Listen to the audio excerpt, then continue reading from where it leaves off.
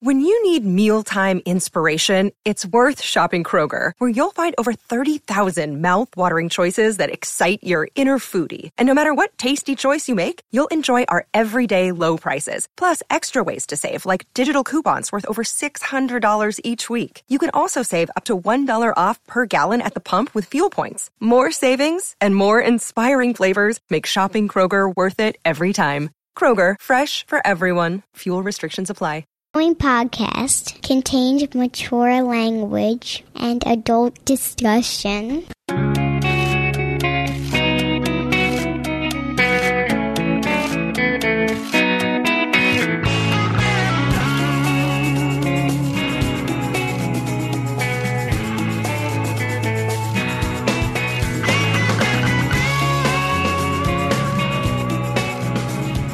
Kev, do I just cut the tip of this? I think I'm going to gig during our bunkhouse segment today. I think it would be unexpected to get a little color.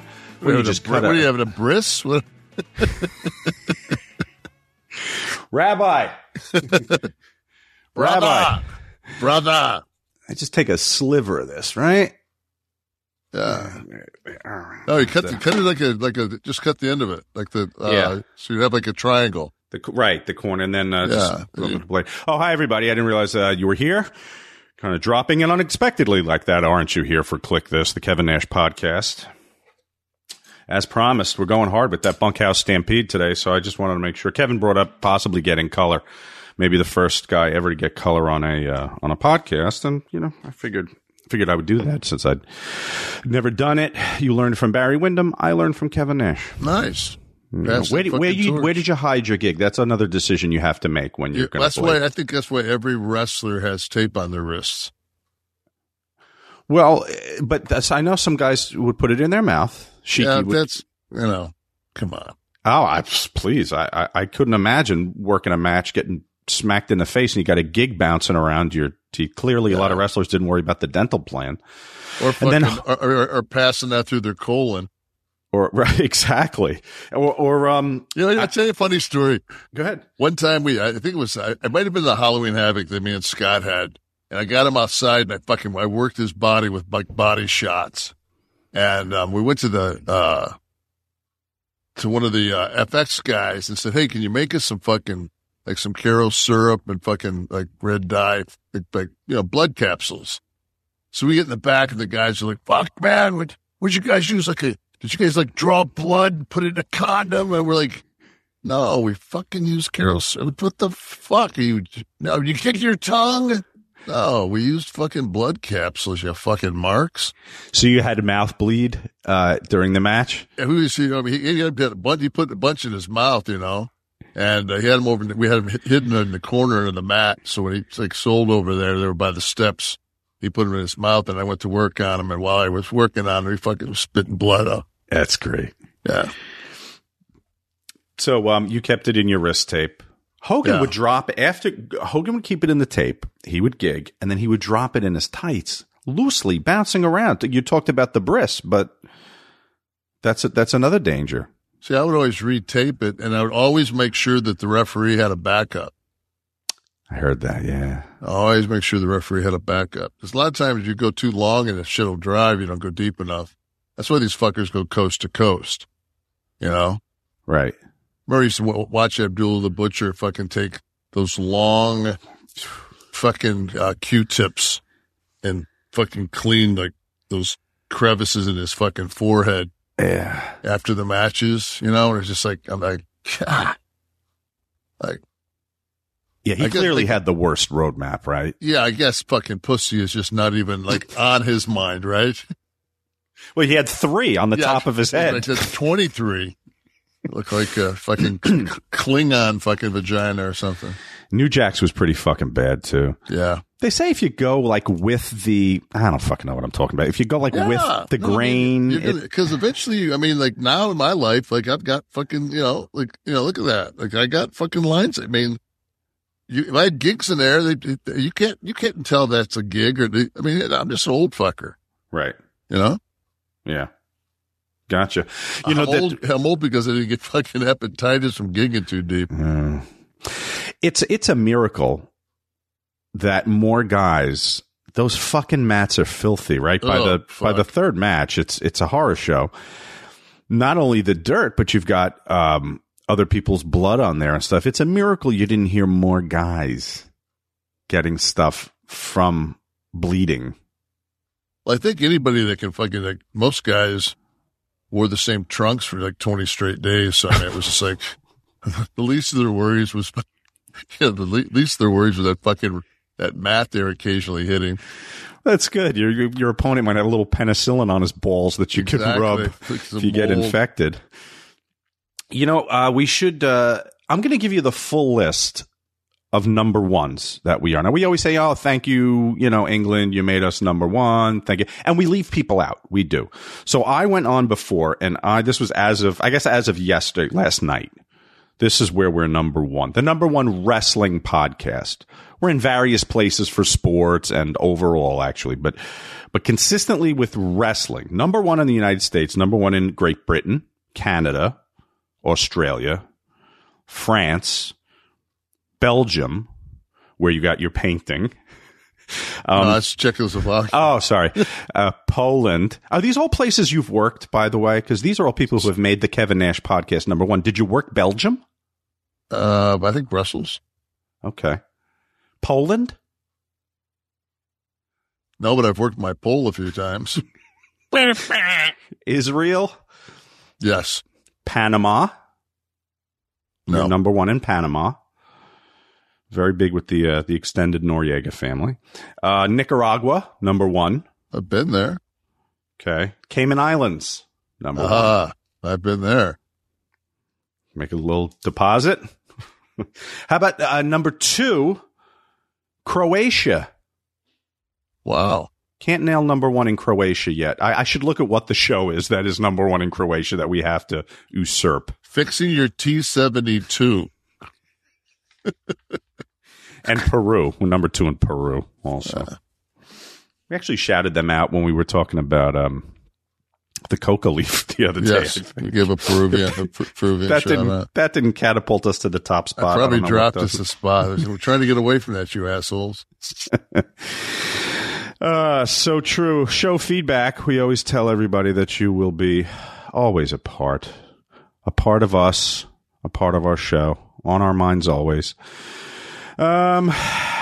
TXC, never thought I'd be out on a walk laughing my arse off that you and real Kevin Nash are talking about Viking longboat-sized turds, but here we are. It's truly a golden age we live in.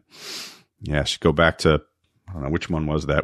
We were covering Nash is cutting up the cutting up anything. Yeah, we're talking about the Sane product that was after Flair's thing, because and I had discussed the.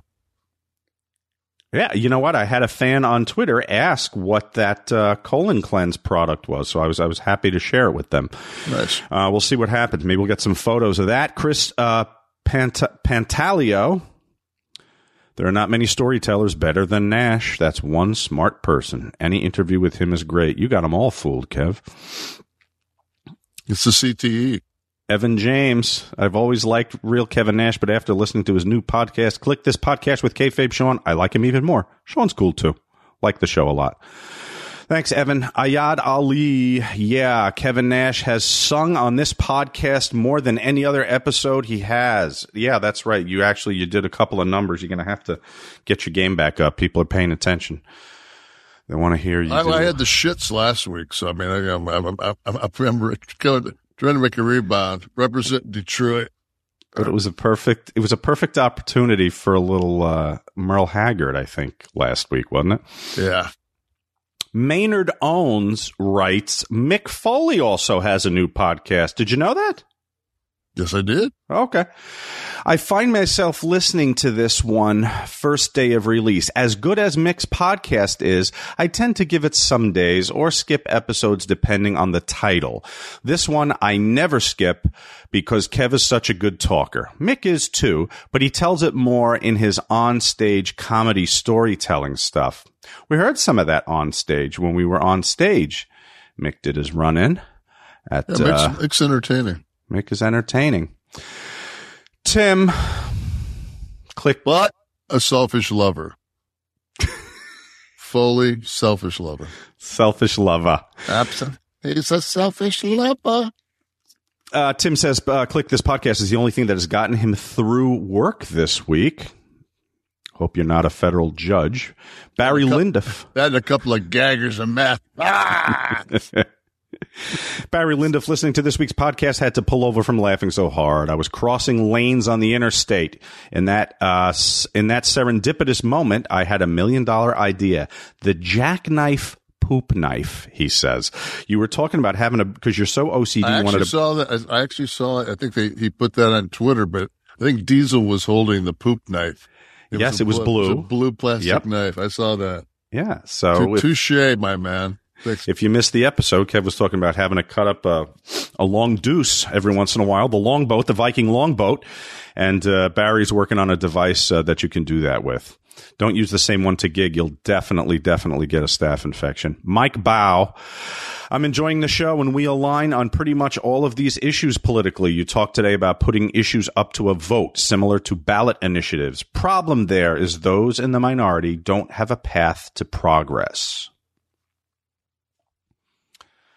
Because they're not voting, you mean? Because they don't go to the polls?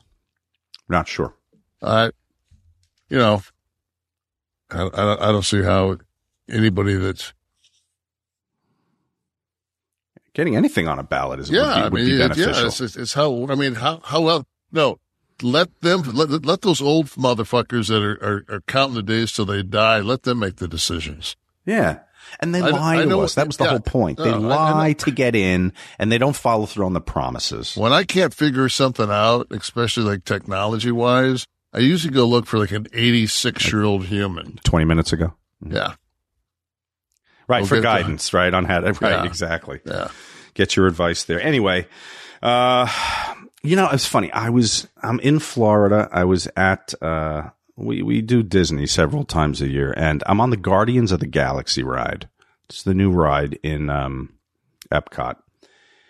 And it's a pretty long line, and we're standing there, and I'd been on it a couple of times. I'm not a roller coaster guy. I'm not like Foley. I'm not a thrill ride guy. But this one's very good. It's very cool. I recommend it. But so I'm there, waiting with my kids, waiting online to get on, some friends. And, every once in a while, the 9-year-old needs some assurances. She's a thrill ride chick. But every once in a while, she's like, Dad, is this cool? This one's safe? I'm like, wouldn't be in the park if it was safe. I say that. A door fucking opens, an exit door, and coming the other way, they're pushing a guy on a wheelchair. He's doubled over. He's got those round sticker things that they put on you when they're going to attach stuff to you. Mm-hmm. He's got them gimmicks on. They were, clear the way, please. Clear the way, please. Nothing to see here. They're flying past me with this kind of fucking wheelchair. His family's behind him bawling, following the workers out the door. Now I got to do this damage control because I've been on this fucking line an hour and a half. I'm not getting off it now. Right. So, so I have to be like, he obviously had a bad stomach. Lana, did you see him like this? Did you see him like this? He had a bad stomach. How's your stomach? Your stomach is fine, right? She's like, yeah. Wide-eyed for the rest of the ride. She's reading all the things on the top, like, you must be in perfect health. Or she goes, Dad, I'm in perfect health, right? I'm like, you are absolutely fine. Now, okay, so now that's a shot of the exit of the ride, I believe. And right after this ride, when you're wildly disoriented, by the way, we just got word that Cornet is #1 in Croatia, so we have some work to do. So the exit of the ride, you get off, you're already disoriented. They have you climb this massive staircase, only to then climb one down. Someone fell the other day coming off the ride. They were dizzy, and they fell and smashed their face and stuff. I do recommend the ride, but it's a bit of work. There's nothing on earth worth that many steps in my life. For me, it's the time. It's the time. Like when I'm on ride for an hour, I turn to my wife and I start. I get like, I'm like, honey, you must make good coin. Fucking, it costs about $11,000 a day to fuck around in Disney. Yeah, they're not playing around over there. That's motherfucking high dollars a motherfucker, man. It's going to be more now that DeSantis took away their right to govern their own property, kind of function as a county independent of Florida is no longer. Yeah, until that fucking surrounding county fucking gets that tax bill for $1 billion fucking dollars spread across a bunch of fucking $123,000 homes. Yeah, true. Good luck getting that vote. Very true. Smarten them fuckers up. I came across something this week. It was a piece on actors that were high during famous films. Okay, 10 actors who actually weren't sober. I guess you're not allowed to say high. Actually weren't sober. A very strange way to put that while filming. So I want to go over some of these. See if you would have recognized these incidents where this happened. If one of them's Pineapple Express, I'm going to be really surprised. That was Downey Jr., right? Wasn't it? No, it was Seth Rogen and Frank. Oh, Seth Rogen. What's the one I'm thinking of where Robert Downey Jr. Was in blackface? No, he was fucking Thunder. Tropical Thunder? Tropical Thunder, right. Okay. I don't know That's why I Tom confused those. Cruise is that fucking character, man. It takes you a minute to figure out who the fuck he is. You're like, who the fuck is that? Right. Joey King, stoned on the last day of filming The Kissing Booth 2 and 3. Sorry, missed it. Yeah. Let's see. Margot Robbie, she's talented. Listen, she's a talented one, that youngster. Margot Robbie did a few shots of tequila before shooting the nude scene for Wolf of Wall Street. Because she had to get loosened up a little bit where she lays on the floor, spreads her legs, and he climbs up in her. Gunnar Hansen, who played Leatherface, he revealed that he was high on weed during the entire filming of Texas Chainsaw Massacre. Always good to handle a chainsaw around your crew. Well, I'd be high. I mean, with the amount of fucking dialogue he had, so maybe that explains the butterfly knife on the set of your film there. Yeah, maybe that explains fucking Rock of Ages. the whole thing. Go there and stand. Cool. Dash Duhamel? Josh Duhamel. Anyone? Yes. Okay. Yeah. Spaceman. Accidentally smoked a real joint. I'm using that one someday. Oh shit! It was the real one. It was the real butterfly knife. It was the real joint. I went to the premiere of Dating Josh Hamilton or whatever the fuck it was. He was the star of that. He's been in 1,000 things, but it was just Michael Rappaport, good actor, had to be sedated while filming a scene in True Romance. I feel like Michael Rappaport might have been high in more than that. But that motherfucker, I dig him, man. Yeah, he's fucking. You know, I was watching that movie that Tom Hanks, he's Scully. And, Rappaport's got the fucking cameo as the bartender. I'm thinking, see, that's the perfect place in life right there. Just a little, I like that life right there. That in for 2-3 days, boom, bam. Yeah. Do like 3 days on 5 memorable films a year, right? Yeah. True Romance, I think, is one of my top fucking 20 films. Now, that was written by Tarantino? I don't know. I know that Slater just fucking kills it. Arquette's great in it. Fucking Tony Soprano, the fucking Galifianakis is the fucking heel. She fucking tortures him I think she hits him with the hairspray or something, burns him. Yeah, it was written by Quentin, but directed by Tony Scott. Yeah, by far, I think that was Slater's best work ever. Where's he now? Probably they all get to, it's a fucking, that life is not, unless you're fucking hot and working all the time. It's like. It bothered me that he did the Jack things like so egregiously in the beginning. The Nicholson thing.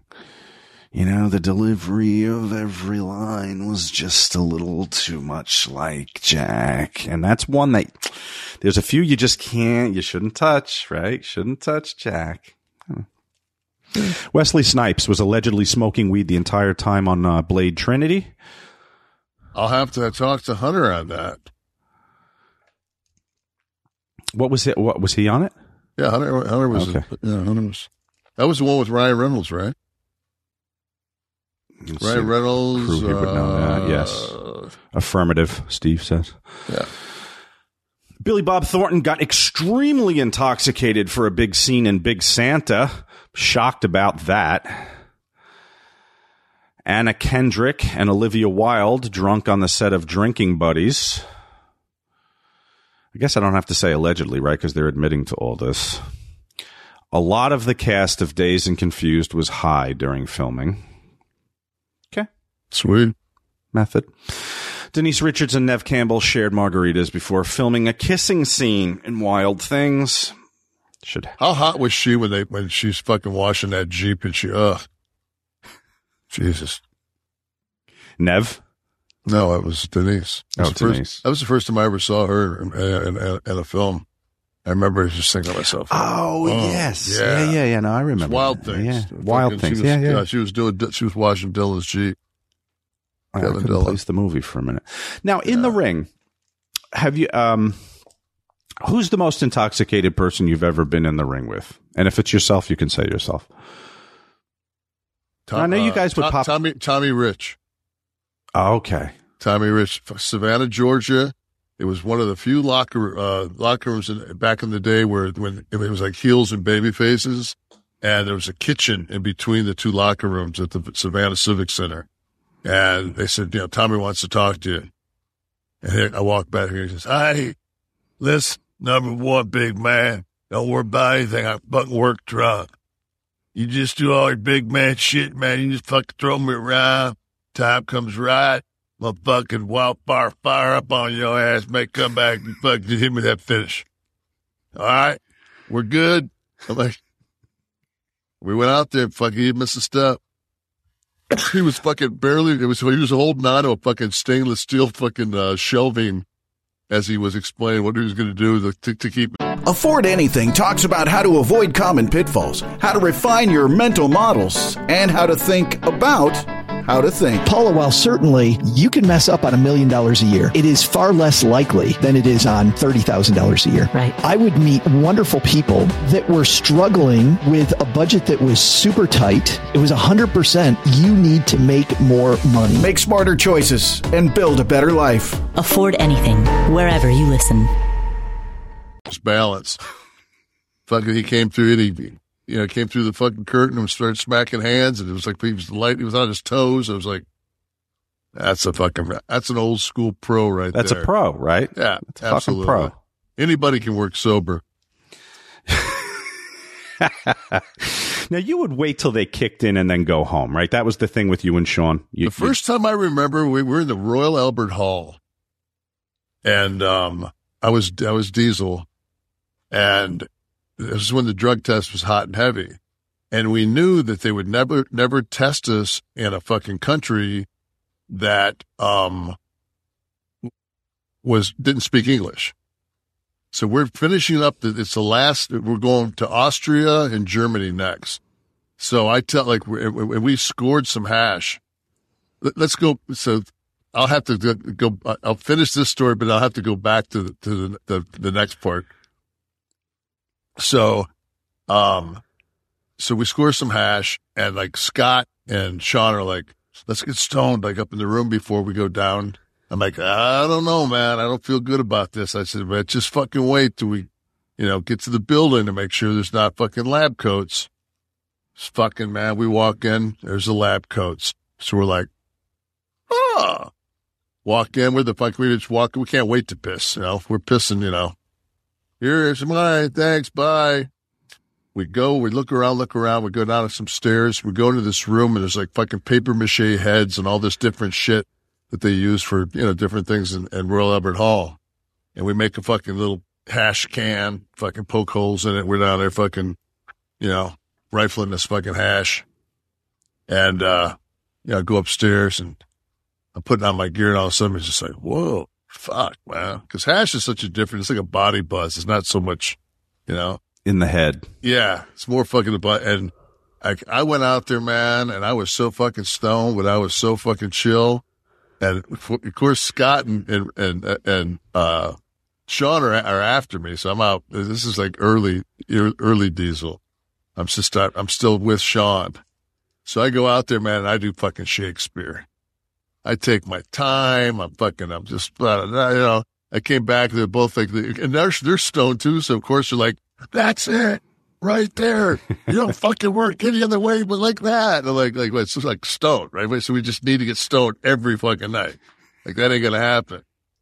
But so the next day we're actually supposed to take a flight, and the IRA or somebody shoots like these fucking dummy missiles or some shit at Heathrow, and they close the fucking airport down. So I'm up in the morning and I go down and eat breakfast. I come back upstairs and I fucking hear some people talking at the front desk.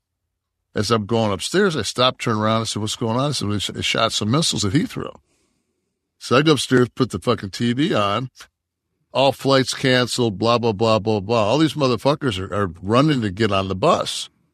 And they're like, what are you three guys doing? I said, well, you ain't fucking, I'm not going to sit in fucking airport all day. I'll go walk around London and fucking hang out, So we still had some of that hash left.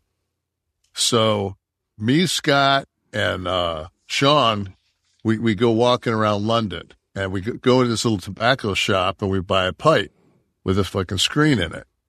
So we fucking go in the back and we go down this alleyway, and you got to get the fucking hash hot, so you can fucking it'll crumble up in the fucking pipe. And Scott takes a hit, and he's on top of this shelf about this high. He's got the fucking hash like sitting up there. So about that time around the corner, fucking we hear, what are you fucking doing? What are you pissing or what you doing? It's a fucking Bobby. And I'm like, oh my God. So I step back, and he's talking to Scott. And Scott fucking says, no, man, I'm just tying my shoe. And Scott's got this high-techs on. He's tying his shoes, and fucking he looks over at me, he goes, what are you doing? And fucking Scott, just with his hand, fucking just brushes the fucking hash off the top of that fucking thing, just poof, it's gone. So now I'm thinking and he's got a whistle in his hand. I'm thinking, if he's going to fucking blow this whistle, this isn't back when there was surveillance and shit. I'm like, should I clip this motherfucker? Oh my God, really? I'm thinking in my mind, I'm stoned. I'm thinking, fuck. Detroit came out of my ass good luck. I think we're gonna get out of fucking Heathrow the next day, right? But actually, we flew out of Gatwick, so we probably would have been cool. We went right out. We stayed at this Holiday Inn in Kensington, and we went right down the street. There was a fucking a subway. I think they call it the Tube, and you could go directly to Gatwick, and you could check your bags right there. And we checked and went. I think we flew to Cologne or someplace like that, but. But wait, speaking of riding the tube, what did you tell him you were doing in the alley? So the hash has gone off the thing. Now, who's got the pipe? Scott did. Scott still has the pipe. Yeah, but Scott already had put that in his waistband because we had a fucking fanny packs. Right.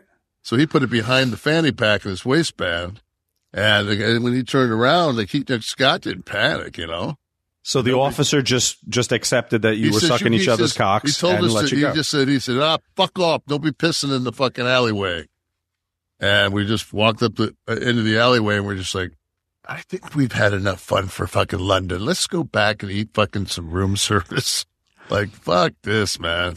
Would your celebrity overseas get you out of trouble like that?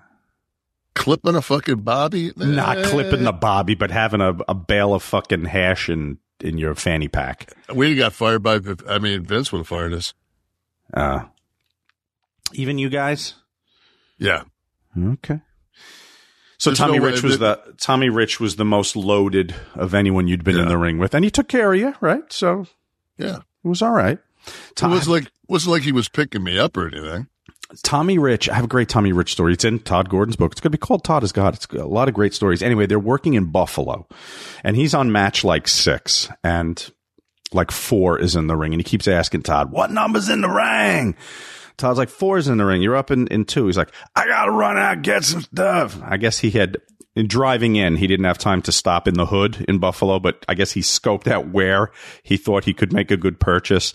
So he thought match 4 would be a good time to run out and do that. And Todd's like, can you just maybe during match 7 go out and take care of it? He said, no, I'll be fine. I'm fine. So he heads out, not back in time. So they make a switch. They have, Paulie sends a different match out, comes back in the Buffalo snow without boots or socks anymore. He comes back barefoot. Never gave an explanation as to what happened, but God, he didn't work that way. Tommy Rich is a consummate pro. You can't put a fucking hockey stick in those spokes, baby. You'll pedal right through it. Did you ever work Sandman? You never had to work Sandman. Yeah. Oh, you did? Yeah, it's actually when we use the fucking stiff shot, he's in the corner of that shot. Sandman? Yeah, the graphic. When I'm like, that's right. Stiff shot. Yeah, that is him. Oh, shit. So I'm working Sandman, and we have like a hardcore match. I've never worked with him before in my life. Don't really know the guy, but I'd seen him on fucking, because I used to like watch that ECW on Sunshine. Yeah. When I was down here in Florida, I always thought it was good to get fucking stoned to. So Sandman does this fucking game. We get a ladder, and I'm laying on my side now. I was like, what the fuck is he doing? And all of a sudden he goes up to the top rope, and he gets the ladder. And like, oh, he's gonna ride that motherfucker down. I mean, like, how the fuck is that not gonna hurt? And all of a sudden, just like, wham! I'm like, motherfucker. Somebody's got to have that fucking, I think I get up and hit him with a fucking fire extinguisher. I kicked him. I was like, you motherfucker, do you know how much money I made? Like, yeah, that wasn't on Hack's mind there. No, he was get over. He's like Abdullah the Butcher. Come in and beat somebody with a kendo stick. If you're going to beat him to death. Just get over, brother. Hack, he was in a feud with Mick Foley in ECW, and Mick went to Todd and said, "Listen, I can't go out there if he's this loaded every night." So they told Hack, just, drink after. Don't go to the ring load. So, of course, he gets in the ring and cuts the "You're a pussy" promo before the match, which wasn't appreciated by anybody. But they work in the match. Todd's standing next to Paulie, and they eventually look at each other and go, "This match sucks." They never asked him to work sober again. Right. You clearly got him after that. When did they start testing? For what? Steroids in WWE? Yeah. Oh, no, not steroids. For illicit. I came in 93, and there was absolute no tolerance for any cannabis or anything. You could if you didn't have a script for whatever was in your body as far as prescription drugs, you were fucked. And if you it was basically alcohol and pills if you had a script. So, because I think probably around 92 is when that all started, and that would make sense then. So they tested everything. They tested pot, pills, obviously coke or anything like that, right? Roids, right? Yeah, roids was huge because it was changing. They were going through that steroid. That was the scandal. Yeah, that was the trial time. So who are the road agents doing the testing? No, fucking they bring in a D. Pascal. Mauro Di Pascal, the doctor. Yeah, he was the one in charge of it, and they did. It was very expensive too because they did like that. It was what was it called? No, it was some kind. It wasn't like a normal piss test. It was almost like it was like it was very expensive. The way they processed. Yeah, it was like the chance you get but like if you back in the day it was like dip your finger in bleach 15 times, let it dry, and then when you do your piss test, piss on your hand. Yeah, this wasn't going to work. Right. So we're now. What about WCW now? So when you get there, in 96. Yeah. Is there any testing? Fucking spring break, baby. Yeah. Okay. I guess that wasn't happening in WCW. Me and Scott's MO was we'd get to fucking Nitro, whatever arena we were in, we'd go to the fucking very, very, very top row. And if there was a door here and a door here, we'd sit right in the middle of it. And we'd go up there and fucking burn one. To start, you'd be there at 11 o'clock. It's like, fuck, man, let's be stoned, especially if you knew you're not fucking working. It's like, let's just get stoned, and once fucking Mach and Hogan get here with the beer, we'll fucking start on that. Right. That was a great thing about Hogan, man. Him and Mach, there was always fucking beer on ice in their room, in their locker room. So the long production days you're talking about for WCW, these were for Nitros? Yeah. Had to be there at 11? You had to be there at 11 for WWE. For interviews? Just to fucking round your ass up and make you miserable. I was going to say, you don't go on until fucking 8. Well, you got to rewrite the show 37 times. Yeah, well, I guess. So. Doesn't work for me, brother. Yeah. Denmark. Let's go to Denmark for this story. I'd rather go to the coastal cities, fucking Czechoslovakia, but the coastal cities of Denmark. How about that? All right, fine.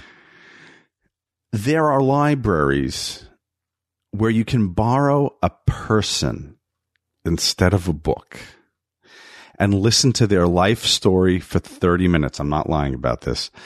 The goal, I guess how they got the money in the grant or whatever, they're a very progressive country, I guess, Denmark, was to fight prejudice. So each person has a title, like unemployed or refugee, bipolar. And you check out the person. You know what Tom Petty said about the whole refugee thing, don't you?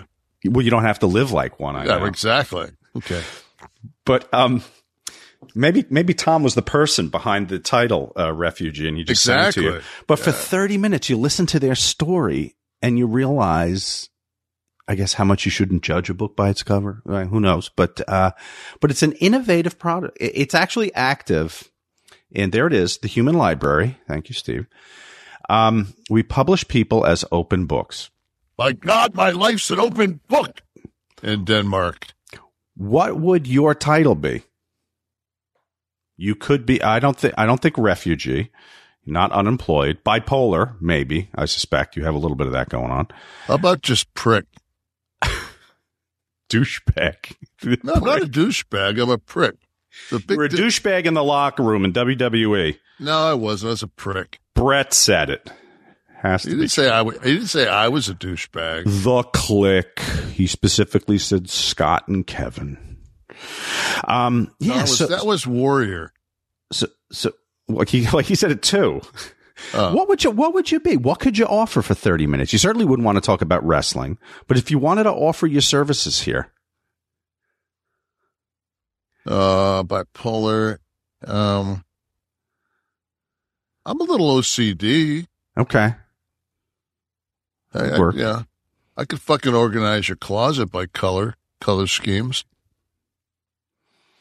Properly cut up your longboat toilet for disposal. Brain damaged. We're just so behind here.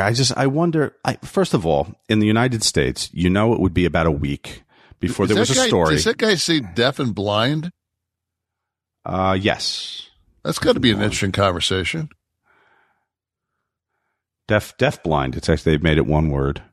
Deaf blind. He's not angry about his situation. He doesn't even get angry with cab drivers that refuse to pick him up. Yeah. How long in the United States, if this happened, how long before the first story of somebody getting murdered, checked out of the library and murdered in Florida, probably, right, dumped somewhere, or vice versa? Someone checks out, sex offender and, takes them home to get their story. Yeah. Wouldn't work here. It just wouldn't work. All right. You know what will work is the stiff one of the week this week. And, this is one we mentioned, a few weeks ago when we were talking about the curtain call. But here are the specifics. This is Jim Cornette on the curtain call. and what you did to the business. Punishments for the 1996 curtain call incident, would his punishment to Triple H have been more severe? It seems like anything would have been more severe. I can't help but think if Jim's mentor, Bill Watts, had been in charge, Triple H would have been fired on the spot. Also, would Jim have considered ending HBK's world title reign early because of his role in the incident?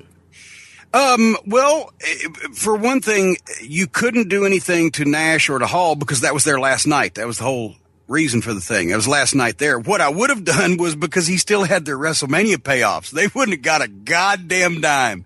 They wouldn't have got a fucking dime for any fucking pay-per-view money that they were owed after they did that night. That's just right there. And that would have saved Vince a couple $100,000, but he didn't do it.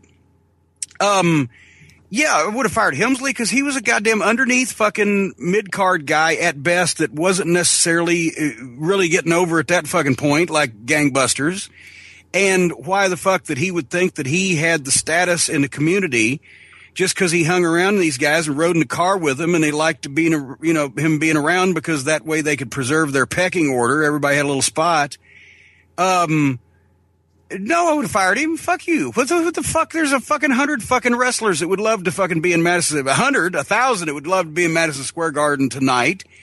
And you think that you're suddenly somehow enough of a special fucking motherfucker after you've been here a year or fucking 18 months that you can go out and expose a business in Madison Square Garden with your butthole fucking buddies on my goddamn dime? No, go home. You're fucking fired. Well, I guess, Jim's a brilliant guy. And, I guess he just didn't have the foresight that the other three of us did that Triple H would someday be running the WWE. Secondly, Scott Hall did not work WrestleMania. He said, go fuck yourself. And Goldust had the O.J. Simpson-Roddy Piper match.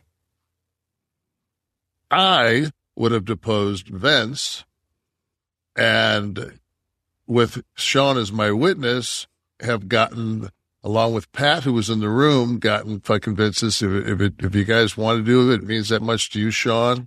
It means that I didn't break any fucking rule. I did what I was told to do in the ring as far as the finish. So no, you could not hold my fucking pay back. And if it was Jim, I mean, if it wasn't Vince, it wouldn't have been Jim. I mean, it's very easy to, bark at the 6'10" fucking prick when you're not involved in it. But no, I went out and did a fucking a clean job for Taker. I worked my ass off in that match. So, well, they brought up Bill Watts, Jim's mentor. Bill Watts. Had Bill Watts been there, you wouldn't have gotten away with that. So yeah, what was he gonna do? Be a bully? Got his ass fucking beat? Florida man or Jersey guy? I'm going to give you two headlines. I'm not done with Cornette. Yes, you are. We can come back to Jim. I'm sure Jim will make more appearances on here. I like Jim Cornette. I have to say, I like Jim. And they always fucking, that's so fucking, that's probably 20 years ago that fucking clips from. That's the whole, it's like everybody's, like I've said on the podcast. I never agreed with Cornette when when I was working until I got to TNA. It was the end of my career, and we'd be in a room and these fucking guys who want to do the Spot Fest, me and Cornette would look at each other and go, I don't think we need that much shit right there. Jim would be like, no, I don't think we need that much shit there either. So good. No, it's time. As time goes on, man, like I said, me and Cornette could work together now. Very good. All right, two headlines. In Denmark. Just the coastal cities. You could talk to us. We'd be one human. Florida man, Jersey guy. Going to give you two headlines. One, hearse stolen from funeral home by owner's daughter. Jersey already. Or man takes 10-year-old son on paintball drive-by. Child injured by return gunfire. Florida. I got to make these harder, I guess. Is it this obvious? Nobody. There's not even a hearse in Florida. It's fucking a white country squire fucking 77 fucking station wagon. Fuck, man. It's too fucking hot to bury fuckers down here. Yeah. A Stratford, New Jersey funeral home. Carrie Zale walked into the open garage at Zale's funeral home on the White Horse Pike Road around noon, took the keys to the Cadillac hearse that Daddy owned for his company, and took a little joyride with it.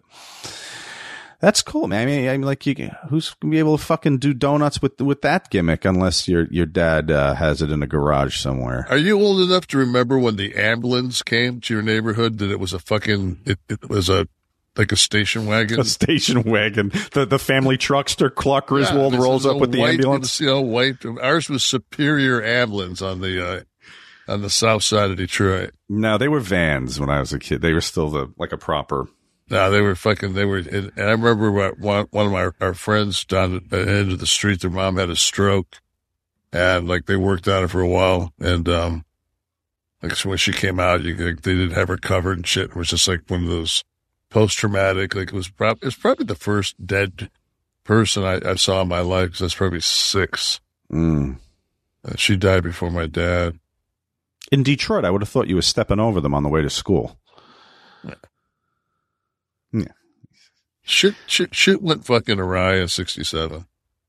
Oh, the riots? The riots, and then again in 68, like I said, the day my father died was the day that King got shot, so shit went down again. Florida man Michael Williams took his son on a paintball gun drive-by, only for the 10-year-old to be shot and wounded by a man who thought his family was in danger. ABC News reports that the 26-year-old father, fucking genius, was asked by his son to drive by a certain house with a paintball gun. When they reached the home, a number of pellets were fired. Homeowner Gregory Barnes believed the paintball shots were real gunfire. Police stated he thought his family was under attack. The man came out and fired, shot at the car. What was it? So not only were they sophisticated enough to fucking do the drive-by, but they had a silencer? Fucking paintball doesn't make any fucking noise. How the fuck would it thought? I hope that motherfucker did time. Yeah, I don't know I guess the show. Yeah, you could have had charges. I guess, right? I don't think you walk around firing a paintball gun at anybody. Although, you know what? We talked about this when you were up here. I heard in Japan when pursuits get too hot, they hit the car. I talked to a guy. I was at the at a car dealership like a week after that, and I was looking at getting my Mustang painted. There was a Japanese dude in there that clearly was Japanese. And how? I mean, I'm just talking about his English was very, he was, Please give us a little bit of that. No, I'm not gonna. Not the how come. I'm not gonna Asian bash, because my best friend growing up was Japanese. Bash. It's nothing negative. Yeah, but it's it's like you could do Canadian for Pat. Just saying. Yeah, but that's Pat. If I knew what this cat's name was, I'd say that I'd be able to do it. Throw some silverware on the floor. This is one of my favorite fucking. I'm so glad that you brought me here. So we would go to Japan.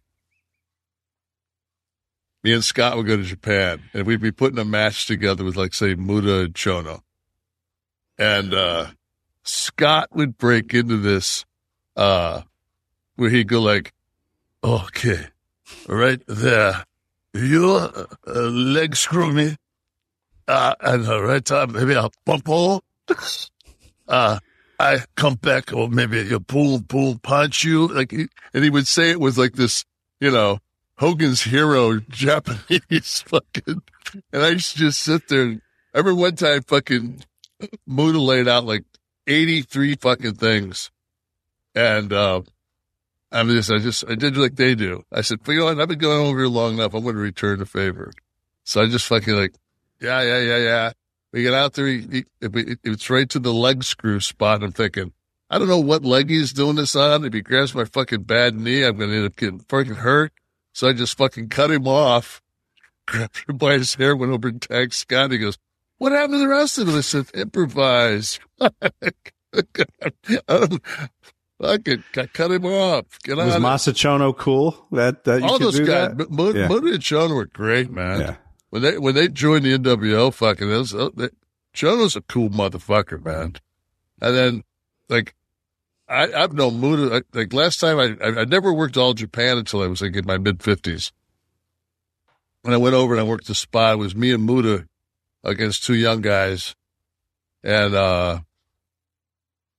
like I see Muda's. I mean, I remember holding Muda's like son when he was just like probably 6 months old, and in walks this kid that's like 6'5", and Muda says, "That's that's my you know." It was really cool because Muda kind of we had another appearance that Muda and I had to do like the next day, and they showed my Monster Brawl movie. That fucking just god awful movie, but Showed it where? I showed it in Japan, and I did like a Q&A. Oh, and it was great because Muda had a fucking like a tricked out like a brand new Mercedes, but it was all in Japanese, and it was like so like when he put like it was just chill because I've never been in a Japanese Mercedes before, so I'm just like. Oh, fuck, this is cool. Like everything's in Japanese, which it should be. If there was voice commands, it would speak in Japanese. And like when it was doing the GPS and all that shit. Right. Yeah.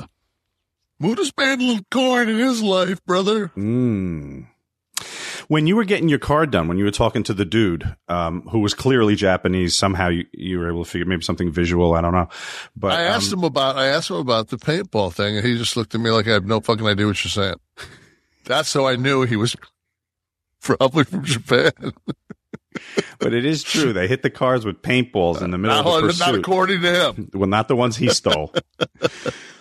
But when you were when you were having your Mustang painted, did you talk about Car Shield at all? Oh, you know what? I could because it's still, even though it's an 05, it's underneath the mileage. Absolutely. Listen, they make it affordable to protect your car from expensive repairs.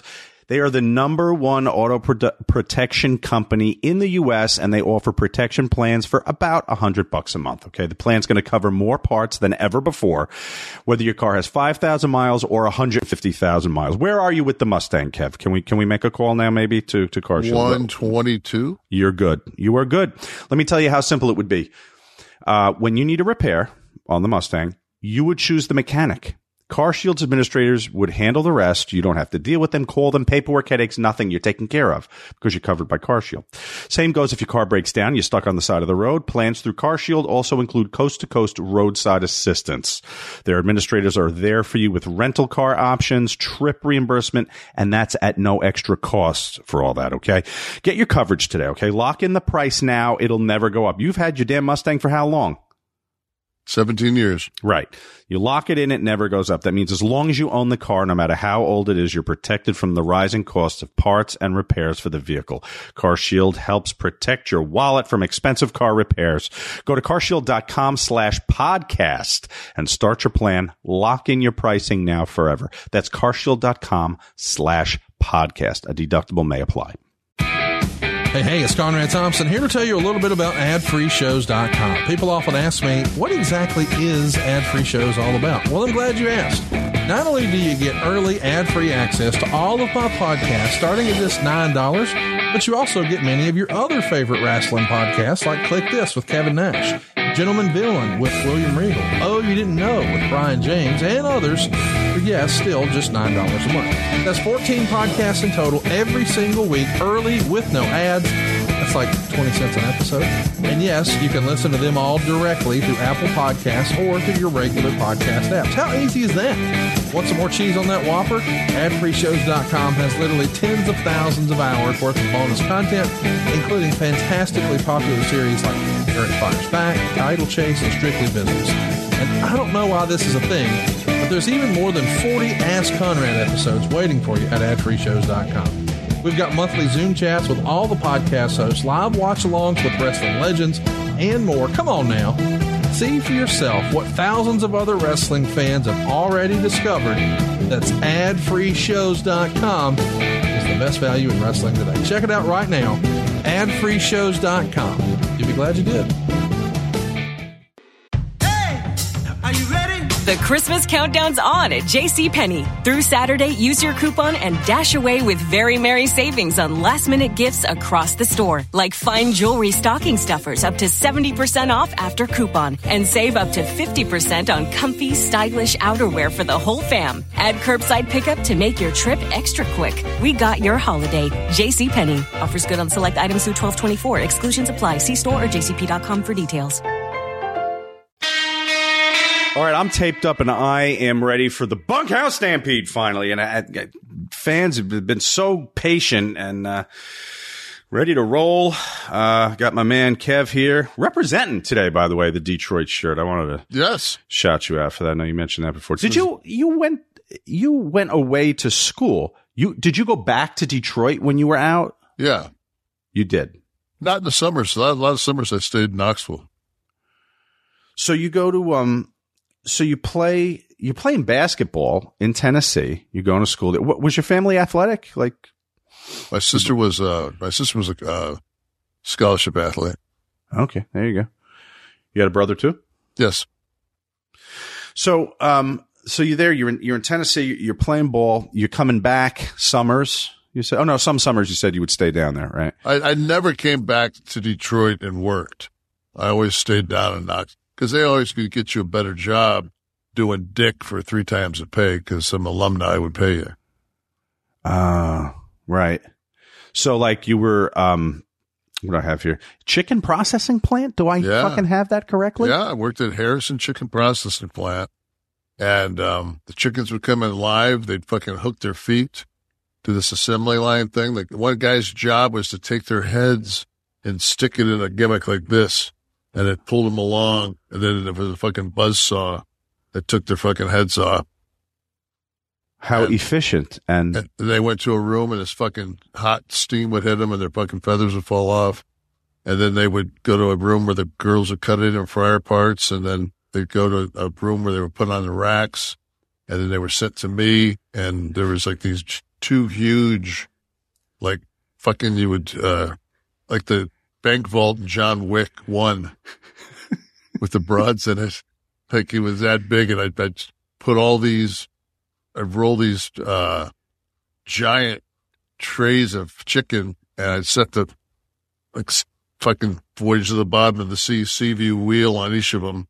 Then Brett would press the timer, and they'd cook for 43 minutes. I'd go sit on a fucking picnic table, and then when they went off, I'd have to pull them out and take them to this next room.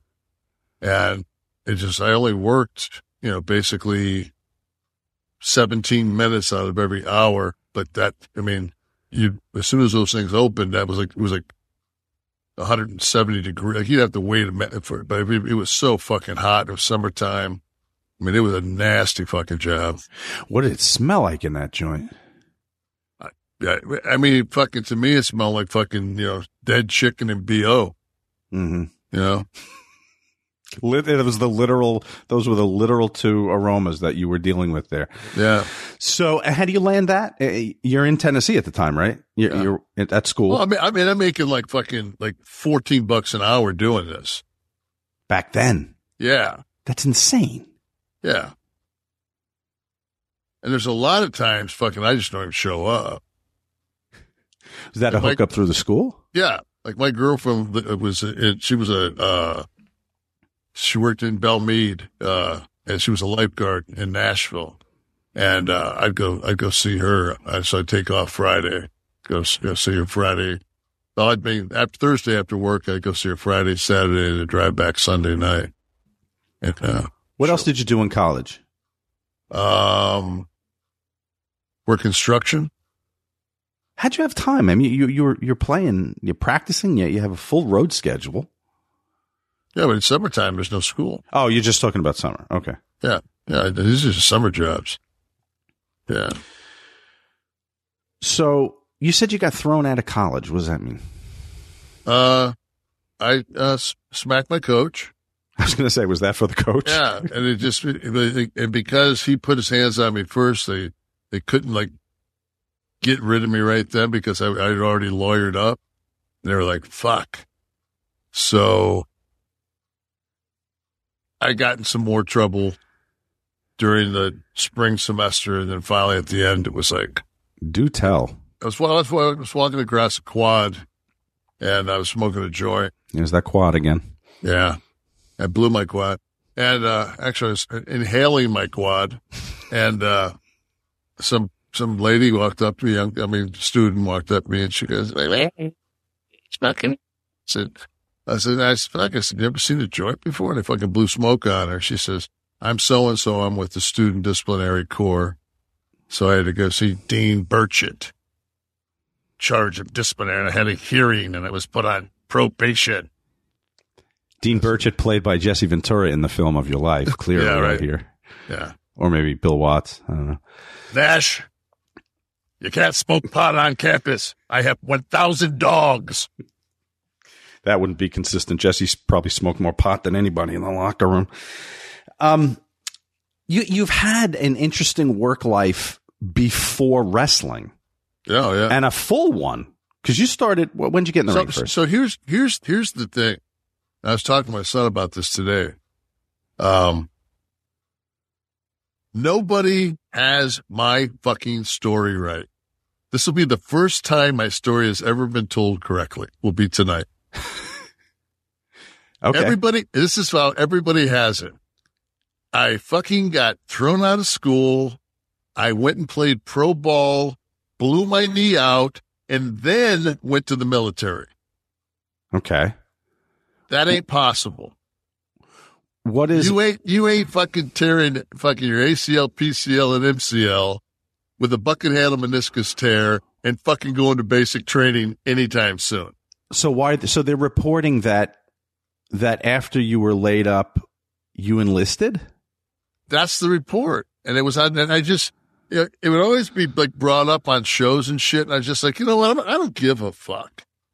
You know, I'm not going to go back, but now that's my show. It's like I get to tell my fucking story finally. So what happened was, me and a guy named Alan Ashlock had this little business, and we called it, we had business cards and everything. We were the Macho Maids. We'd fucking move furniture. We'd fucking paint. He was like 6'5", played football. And we could go in like an 8-foot ceiling, 3-bedroom fucking little cracker box, fucking shithole, 3-room, not 3-bedroom, but 3-room apartment. And we could rifle through that motherfucker in a couple hours with rollers. And, he'd cut and I'd fucking do the work. And, but we moved furniture and shit. So we got stoned. This seems to be fucking. I see a theme. Yeah. I know what your library book is going to be called if anyone wants to rent you. Exactly. But we got stoned and we went and saw Stripes and laughed my ass off. And we were in the car and I said, we should go fucking join the Army. Cause I'm kicked out of school, right? I'm like, we should go join the Army. So we go to fucking the ROTC, the recruiting place and fucking, sign the paperwork. On the heels of Stripes. So you have Stripes to thank. Stripes. The United States Army has Stripes to thank. So what you got here? Like a 3-year program was perfect for me. I'll come on a lean, mean fucking machine. So now it's time. So I go home. I'm going to go home to Detroit and fucking hang out because I've just signed my life away. No matter what, I know that I'm going to be fucking, my socialization process is going to completely change. I'm no longer going to be a free spirit, man. I'm going to be in the grasp. Yeah. And, so of course I show up at my AFES in Detroit and, I do my tests and everything else. And while I'm there, I have to get a waiver because, I'm so fucking tall. You can't be over 6'6". So I got to get a waiver. So a colonel gave me a waiver. And, but this motherfucker, Alan, he bitches out. He doesn't join. No, he didn't go in. I thought it was buddy system. You think, I'm not going in. I was like, fuck you. So, yeah, it was, interesting. So I went in the Army, and, it was a good try. It was a good fucking troop. It's not real fucking hard. It's like, make sure your boots are fucking like, look like a mirror. Make sure your fucking locker's fucking tight. Don't get fucking the bullshit brasso. Get real brass so you have to clean. Like, all they want you to do is like, guys were getting like these fucking Richard Gere fucking haircuts. It's like, no, man, your drill sergeant wants you to get your shit fucking just high and tight. They want you to shave your fucking head, shave all facial hair. And you got to learn, like, you got to be able to adapt. It's just like, the strong don't survive as the adaptable fucking species survives. So you just have to adapt. And it was just like, fucking, I dug it, man. I'd sing cadence. They say, Specialist Nash, come out here. And you're in the Army now. 1, 2, 3, 4. And I did all that shit, and I was like, I was rocking and rolling, man. Where were you stationed? I was in Anniston was basic training, and they had one OST back then. So I was an MP, so I went to MP school in Anniston also, and then I got shipped to Gießen, Germany, to 202 MP company, which was physical security. So we guarded items vital to national security, which now that it's a defunct NATO site, it's items that make fucking mushroom clouds. You had to wear the little gimmick, right, to monitor the radiation. Yeah. So now you're in Germany. Is that the connection to basketball? Or you just happen to be. So okay. I'm walking across by the PX, and the fucking when the colonel's car has like a fucking like the colonel's insignia on the front of the car. And I mean, I'm not talking about in the bumper. I'm talking about on the fucking hood of the car. On the hood, yeah. Yeah. So when you see it, you fucking stop, and you fucking salute. So the fucking car goes by, we fucking salute. Fucking car stops and fucking backs up. Window goes down. He goes, soldier. Or she says, at ease, you two. And he said, you play ball? I said, yes, sir. He said, where'd you play at? I said, University of Tennessee. He goes, Knoxville? I said, yeah. He goes, who you with? I said, 202 MP. He said, what are you doing today? I said, well, we work 24 on, 48 off. I said, I'm off today and tomorrow. He goes, good. Be at Miller Hall at 4:00. There's basketball practice. I said, I don't have any shoes. He said, what size are you? I said, 15s. He goes, there'll be shoes there for you. So I went down. I was out of shape as fuck. It wasn't in ball shape, but it took me, a couple of weeks. And on top of that, I really pushed, like they have what they call a road guard. So when you're running PT, you have to go and you have to, if you're running in a formation as a company, like you have to run up to the fucking, the next, like crossing of a street, and you got the fucking, like the thing where they bring the fucking planes in, but you got one of them. So you fucking run it in place, and the whole company runs by you, and then you got to fucking sprint to the fucking top, to the front, up by to pass everybody to get ahead pass again? Everybody to get for the next fucking, so you volunteer for that, which means you're busting your ass instead of that fucking little monkey trot. You're busting your ass, and I just got myself in shape, and I started lifting again, and next thing you know, I was basically playing ball. I was playing a lot during the season. I was playing ball, and then I was the leading scorer in Fifth Corps, and we played some. We played some of the teams around the area that were the pro teams, and I always played well against them. And they, I started like when I had maybe 6 months left. I started playing for a team in Croftdorf, and I was getting paid, I was getting paid military, and I was getting paid under the table. So you can work professionally as an athlete while you're still. You're not supposed to. I was getting paid under the table, but okay. But I had the perfect schedule. So because we always, it was like 2 on, 1 off, but like every third rotation you'd be off. Like you wouldn't work that shift on, so you'd have 2 off, miss that shift, 2 off, and then go back. So you'd have 5 days. So a lot of times they would. And it was funny how the colonel made sure that, as long as I was playing for his team, my other shit fucking all fell into place. It all kind of worked out for you. Yeah. So then we were playing, I de-roast. I got out and, went to Frankfurt. I had to sit in the Frankfurt embassy and get my passport. And then, when I got out, I took the train back to Gießen, and they took me around, and they made me basically like, they gave me a place to stay, an apartment, which was sweet. It was like, it had an elevator. It was on like the 9th floor, had a big balcony, and I got a car, and they paid me a decent salary, and but they made me go around and like start my electricity and all that shit, just so I could, get accustomed to start speaking German. Mm. So, how many Americans are on the teams in that league? Is it? Oh, you were the only American back then. It was 1. Yeah. Wow. But we had another American guy that if you married a German national, then you could be you were like a dual. So we actually had a guy from Spain also on our team, 6'7" guy. That was Buckfish, really good player.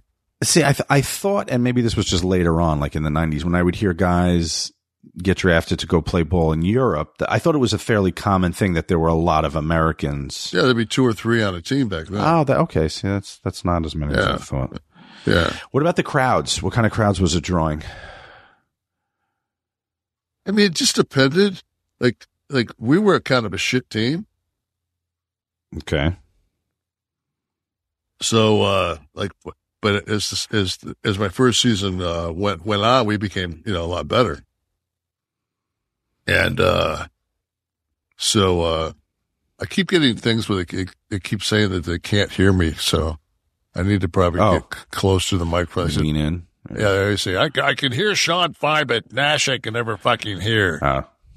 So, but, so we made the European Cup my first year. We got knocked out, and then I made the European Cup my second year.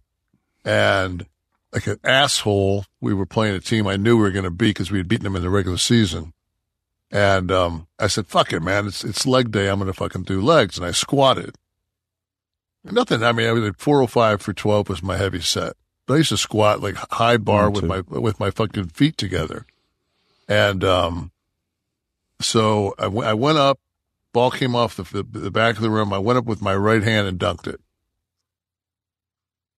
And I saw a guy coming, so I reached up with my left hand and grabbed the rim, and I kind of swung. And as I was coming back, I kept my hand, I let go. When I did, there was a guy standing underneath me, and my foot, if you imagine this being somebody's knee, my foot hit here, and then my leg went this way. So when your foot lands on his knee. So yeah, so when I look down at my leg's like this.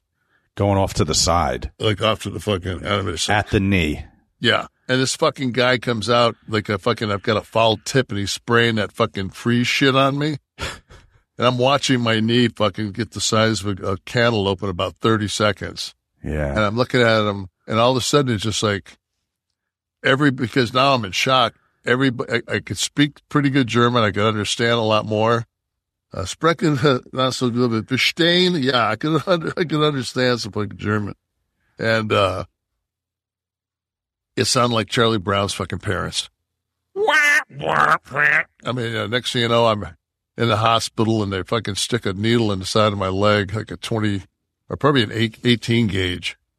And they had a syringe that was probably 30 or 40 cc's, and they just pulled just purple blood off that motherfucker. And I've already straightened my leg and put it in an air splint on the way, in the ambulance. Mm. And basically the only thing holding my knee together was my skin. Before the injury, though, were you getting some like NBA attention or any opportunities to play back in the States, or you would have been content? I was probably definitely going to get to go to somebody's camp. I'd get a free agent tryout. Mm-hmm.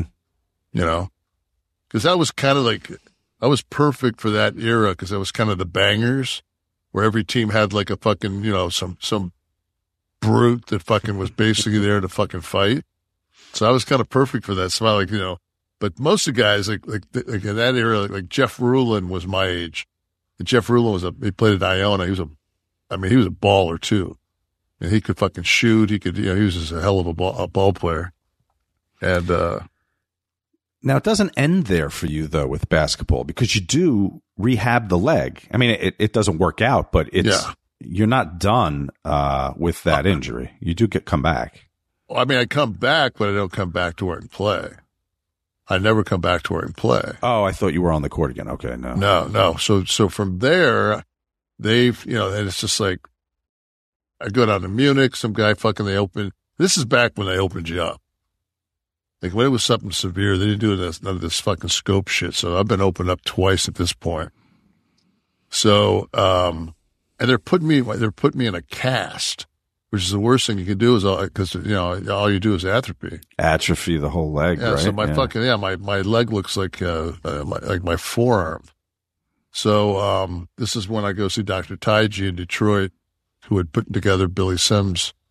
After Sims got destroyed. Sims didn't make it back to the Lions, but it was close enough. And I was thinking at this point, I just wanted to be functional. So I had he did an osteotomy, which was kind of cutting edge, but I think it was an adjustment because I ended up having a really bad internal valgus in my knee. And, but while I was doing this, I went ahead and got a job on the assembly line. Like once I got to where I could fucking get move around on it, and I was doing leg presses and shit. And they'd already done the ACL and PCL. They'd already fixed both of those, MCL. So I just had to strengthen the leg, but it was just so I worked the assembly line, and then back in Detroit. Yeah, in Detroit. Okay. Excuse me. So. Was that loud? Is that Ford? It was American Sunroof Corporation, but we were putting the sunroofs on Jeep Grand Wagoneers and the Lincoln Town Cars. So I was working on the Town Car line. So I was cutting the holes, and doing the spot welding. So you get your UAW card? We were actually, for some reason, we were Teamsters. And really? And you weren't driving? No, we were Teamsters. Okay. It was a Teamster shop. Yeah. So I did that, and then I started, a buddy of mine said, hey, there's a place, on Wednesday nights called Nello's. It's a rock and roll club, and they're having a lot of fights and shit. They're looking for somebody to work Wednesday nights. It pays $150 cash. So I'm like, fuck, I'll do that. So I'm leaving work on Tuesday and basically going back to work on Wednesday, or I'm working, no, it's Wednesday night. I leave work Wednesday, go to Nello's, and then come back Thursday. To work Thursday morning. In the same fucking clothes. Like, fuck it. And then I fucking get a job at BT's on Michigan Avenue, which is the fucking strip joint of Detroit at the time. Oh. So let me stop you before we get too far. I want to ask you, did you ever want to continue something in basketball, coaching, or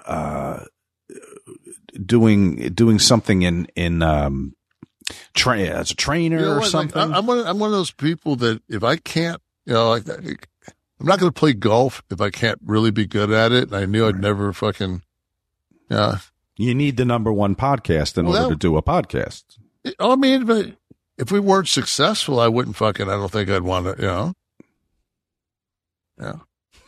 If I had a 1-inch dick, I'm sure I fucking wouldn't be, hey, let me get some of that.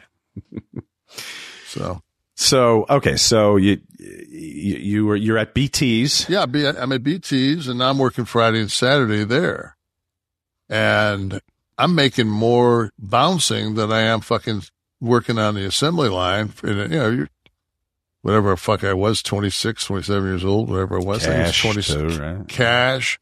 And, any guy that's worked at a fucking high-end gentleman's club, motherfucker, you ain't late for work. I promise you ain't late for work. What are you doing here? You're off today. I am? I mean, it's just like... How many guys? It was a big club, you said, right? It was like the premier club. So, I mean, yeah, it was good. It was good. I mean, it wasn't huge, but the talent was fucking outstanding. How many guys are on duty? How many bouncers would you need at the club to keep law and order? I think we had 3. Mm-hmm. Would it get out of hand? Listen, every once in a while. I mean, somebody gets handsy or fucking, there's always it's usually fucking bachelor parties are fucking horrible. You got to, you learn early in life, man, to cut those motherfuckers off as soon as possible. You could usually, I would imagine, being 6'10" or whatever the fuck you are, you could usually avoid a confrontation just by your presence, appearing before somebody who's maybe getting a little out of hand, Unless right? you're fucking 6'6", yeah, 300. How like often did they get physical? Often? It ain't like fucking Detroit's full of a bunch of fucking pussies. Everybody fucking thinks they can go. Right. Especially, but the thing is, if you're decent with your hands, and I got to fucking, I use my feet. Like, I'm not afraid to fucking just front kick you and cave your your knee and backwards. Fucking hit you with a mag light on the way down. Like, I didn't have a problem with that back then. It wasn't like you got sued. You fucking picked them up by the back of their fucking pants and the back of their collar and threw them out in the fucking street and waited for the fucking cops to come get them. And then I'm pressing charges. Were you able to date any of the women? Or was this, well, I mean, you got to know how to play that game. I mean, if you start, that's one of the places where you don't shit where you eat, man, because your life is all about the tip out. And if they find out that you got somebody in there that you're romancing, that fucking tip out's going to go to nothing. So is that true? Yeah, absolutely. When you say the tip out, explain the tip out, meaning that the girls tip out. I mean, everything. The DJ gets tipped out. The bouncers get tipped out. You also get shift pay. Oh, my shirt's fucking crooked here. Fix this thing. You get shift pay, which maybe it might be $75 on a check, and then everything else is cash. A place like that, like on a Friday, Saturday night, when we might get $1,300 tip out between 3 guys. Yeah. Yeah. This is 80s money, right? Yeah. Yeah. This is fucking, mid 80s. Turbo Cougar. Turbo Cougar? Is that a vehicle? Yeah. Okay. So there you are. You're working BTs. What's your competition in town? What's the other club? I mean, really, back at the time, it was the Booby Trap, which they owned. Oh, so that's why it was BT's. The Booby Trap was up on 8 Mile. Yeah, the Booby Trap was up on 8 Mile. So that was the fucking, but they still had talent, but it was rough. There was some other places like Subies and, King Henry VIII's. I don't know when the landing strip opened up out by the airport, but I think that was, I don't remember that. And then later on, BT's owner, I think his name was Paul. Fuck. I'm sorry, man. I can't remember. I'm old. But, it was funny that, Paul got married and got divorced and bought the house next to his wife's and put a big, giant, like 12-foot middle finger pointed at her house. When you have that booby trap money, you can build such silly things, can't you? You can. Yeah. The booby trap. Then the landing strip. Yeah, that's a good one. The names of these are tremendous. There's one by me when I was growing up, the Naval Base, Navel. I always thought a missed opportunity with one of those places was Come On Back. I never saw. That's what I would have named mine, I think. Yeah. So there you are. You're bouncing. Are you a wrestling fan? Hulk, when he came to Joe Louis, that was a Hogan mark. Any of the boys end up in BTs? Nah. David Brenner one night. That motherfucker, man, he had a nose, and boy, he could fucking pack that bitch, I tell you that. With substance, yeah. Oof. Did he tell you had great comedic timing? That was later. Matter of fact, I think he did. He did. So, this is not a skanky club. This is one of the nicer ones. It's just tux. So you wear the tux. Okay. Now, how do you get to Atlanta? I'm going to cover all your jobs before wrestling here. Let's cover it all. I'll just give you the short version. Couple of guys come in that we call the Baptist Mafia. They offer me a job to come down to Atlanta to just kind of be muscle. I take the job. Muscle for what? A gambling operation? Bookmaking, maybe? Racketeering. Okay. So, much to the chagrin of me, when our office gets hit by the FBI, they actually do have the blue fucking blazers with the yellow FBI on it. And the flashbangs go off, and I look up, and there's a black dude with a fucking shotgun pointed right at my head. And I'm thinking, oh, fuck. And I got an unregistered in my top desk drawer. I got an unregistered fucking 911 45 caliber pistol and 3 clips and like a fucking big bag of fucking like roids. I'm like, this is in Atlanta. Yeah. So, how long before you're working for these guys does this happen? Maybe. So I get to Atlanta and I'm working at this place called the Muscle Factory on Johnson Ferry Road. That's where I'm working out at. I'm like the new guy in town. Everybody knows this big fucking guy's from Detroit. So, and there's a lot of like drug wars going on with different dealers and shit. That's like the cocaine fucking wars in Atlanta. And everybody's trying to like recruit me to be, one of their boys. I mean, there's fucking murders that go down and all kind of shit. I mean, it was crazy. It was like a soap opera. Even one of the guys was Kevin Pappas. I think he ended up writing a book, and I think he almost got picked up for a fucking film. Pappas was one of the fucking big dealers. Greek? What, were the Greeks running things down there? Pappas. Yeah. It's Greek. Yeah. Greek drug dealer. All right, go ahead. And then so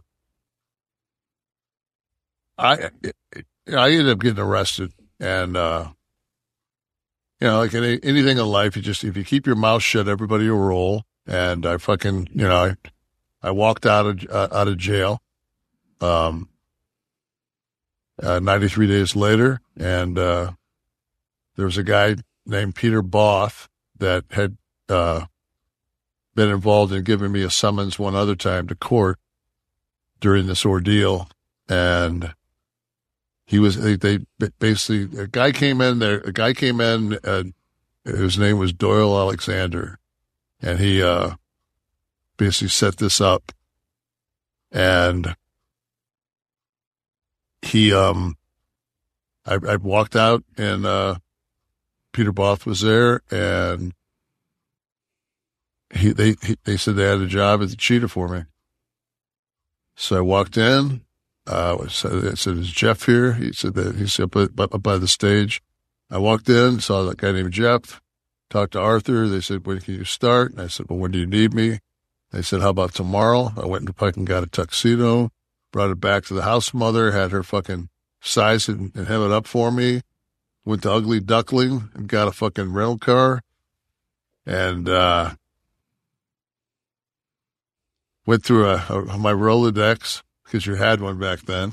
Right. And found somebody that I could shack up with until I got on my feet. You do 93 days in jail? Yeah. And they give you the job when you come out because you kept your mouth shut. So it was like they were taking care of you. Because I wasn't a fucking asshole. I mean, I didn't know. I mean, I was just muscle. I just hung out with these guys, man. It wasn't like I was fucking, part of the fucking, the master fucking mind or anything. Okay. Wrong place, wrong time. The Cheetah Club. Yep. So I go to the Cheetah and, I started working there, and before you know it, I'm pretty high up. Like when the time came for them to get it, the manager got leukemia, and it didn't look like he was gonna make it. They were looking, for a replacement, and I was brought in and talked to, and they kind of, told me what he was, what his salary was. I'm thinking, fuck that, man. I ain't taking a pay cut. Because I was fucking making bank. Because at the time I was working on day shift, and I was getting $75 shift pay. A lot of times I would manage day shift, and then I had built up on Thursday, Friday, and Saturday, having about 50, 55 girls, sometimes 60 on Friday and Saturday. And basically the minimum tip out was $5.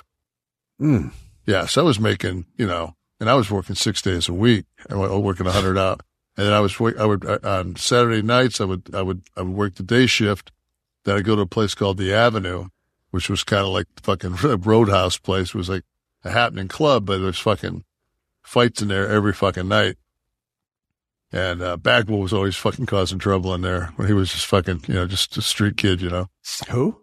Bagwell. Oh, really? Yeah. Bagwell was always, he was always causing trouble. Smacked some dude right in front of me and poured a drink on some girl. I'm like, Mark, come on, man. Go home. So. Why'd you ever leave that job? That kind of money? Because fucking Barry Windham came in there, and I fucking knew him, and Barry said, hey, man, you should get in the business. Big as fuck. You got a good look. And I was just like, I said, yeah, what do you make? He said, fuck, I make it. He's a minimum $250. And I'm like, that's serious money. So. And that was it. Then wrestling began. Now, of those 55 to 60 dancers that would be working Friday and Saturday, how many did you smash? A quarter? No, fuck no. No. Hanging out, closing time, walking to their car. No, nope, nothing. No, man. It's just like I said, man. Nash is never going to be a problem if you got game.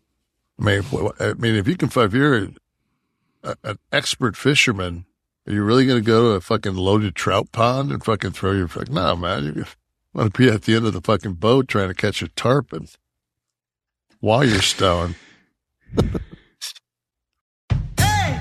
Are you ready? The Christmas countdown's on at JCPenney. Through Saturday, use your coupon and dash away with very merry savings on last-minute gifts across the store, like fine jewelry stocking stuffers up to 70% off after coupon, and save up to 50% on comfy, stylish outerwear for the whole fam. Add curbside pickup to make your trip extra quick. We got your holiday. JCPenney. Offers good on select items through 12/24. Exclusions apply. See store or jcp.com for details. If you could change one thing about your home, what would it be? A new kitchen, a new master bath, maybe put in a pool? What if you could do it with no money out of pocket and cheaper monthly payments? SaveWithConrad.com can help, and you can even skip your next 2 house payments. NMLS number 65084, equal housing lender. SaveWithConrad.com. All right, back with Click This, Kevin Nash podcast. Hashtag Ask Nash. Every week, we want to know what is on your mind. We take the nice stuff. We take the challenging questions. We take it all. Motley Click Says, after the brief chat on Make-A-Wish, I want to ask, what other charities does Nash support? I will give $250 to one of his choice. Wow, okay. So this is important now. Who is Motley Click going to donate $250 in your name to? Either American Heart Association, I do Cancer Association because of my mom, and St. Jude's Children's Hospital. Very good. All right, take your pick there, Motley Click. Those are three very, very worthwhile. But with those cute little kids, I might go Shriners. Shriners Hospital? Yep. That's my son's favorite. NWO for life. I could never understand the fascination of Punk. Typical phony tough guy, couldn't punch his way out of a wet paper bag. I would have loved to see the big man booked to beat the shit out of him at a pay-per-view. Why didn't the match happen? Yeah, you want to hear? I swear to you. So I thought I was one and done. They asked me to come out, stick him, and be gone. So the next show, they fucking. This is when he does the laugh out loud. My sister just texted me, laugh out loud. I thought he was dead. I have no verbiage. I'm told not to say anything. So as soon as he says that, I'm thinking to myself, like, okay, I cost you the world title. And you come down and fucking, you come through the curtain, but you stand fucking 250 feet away from me? Like, you don't come down and attack me. Right. You verbally attack me? I just cost you the fucking world title. And I'm thinking of going to myself, like, and if me and Paul didn't have the relationship that we had, and I know that Paul was instrumental in bringing me back, and it's always nice to fucking, I don't care who you are, what you're doing, it's always nice to put the pinstripes on. It's always nice to be a Yankee. So I say to myself, don't do it, because I'm thinking to myself, like, what if I say, you know what? I'm scripted not to say anything, but you know what? I really don't care. I mean, I really don't care, and start walking out of the ring. Because you know what? If it was me, see, I would have came down here because you cost me the world title, but obviously you're a bitch. I said, so if this was real life, I'd be trading your ass for cigarettes in prison. And then just walk up there and say, when I get up here, I said, I'm going to smack you in the face as hard as I can. So if you know that, I mean, and granted, I mean, my old ass is going to take some time, clickety-click, clickety-click, the old fucking knees and everything else. But when I get up there, I'm going to smack you in the fucking, so either you fucking apologize to Mr. Nash, or I'm going to smack you in the fucking mouth, or we can go. But I don't think any of the fucking the first two or the last two are going to fucking work out for you very well. And then I just thought to myself, like, you know what? After all these years in the business, that's exactly what you should do, is be completely unprofessional. Be a fucking douchebag. Never go in the Hall of Fame because you fucking went to business for yourself. I'm just like, fucking man, it's just fucking pro wrestling. Like I read a guy today. I'm not even going to give him fucking, I'm not even going to give him a mention to his name, but I read and it was just like something about nobody kicked out of, like only one person kicked out of my finish or something like that. I'm thinking to myself, like, are you fucking kidding me? A worker said this. Yeah. No one ever kicked it. Only one person, more people kicked out of Austin's finish than they did mine. I'm thinking, you two know this is fucking work, right? Careful, don't say that F word. Yeah, I'm not going to say fake. No, that's fine. I traded chest today. My shoulder fucking said, hey, how big was that fucking wrestling, Nash, you fucking tool? The Wolverine, $9.99. Can you get Kevin to shoot on Bill Watts? I've always been fascinated by a story that Nash dressed down Watts at a cage match with Yokozuna in the WWF days. We told this on air, didn't we? Yeah.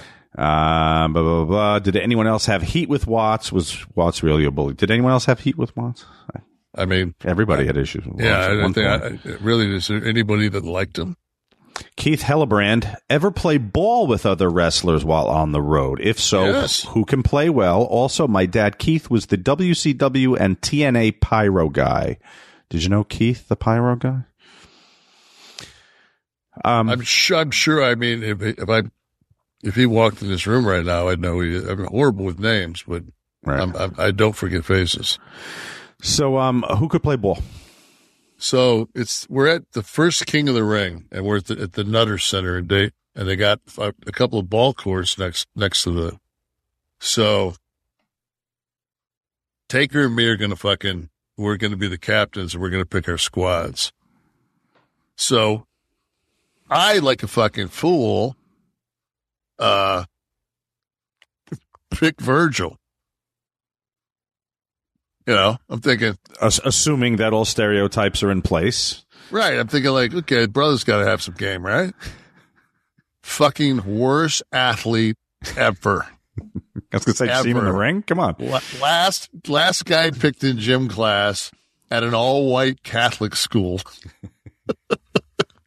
I mean, like, fuck. I love him to death, man, but it was just like, but I think I had Billy Gunn. I think Billy Gunn can he can play. I actually did dunk on Taker, fucking baseline, 2 hands. Taker had a nice touch off. He was like a nice touch off glass. Yeah. I could see that Taker's a good athlete anyway, but How about Yoko? I think Yoko was smoking cigarettes. Just watching. Yeah.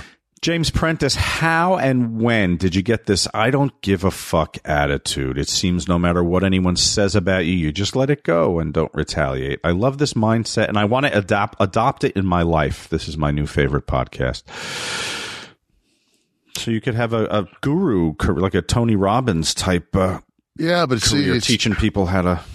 Okay, number one, you have to get you have to lose your dad at 8 years old.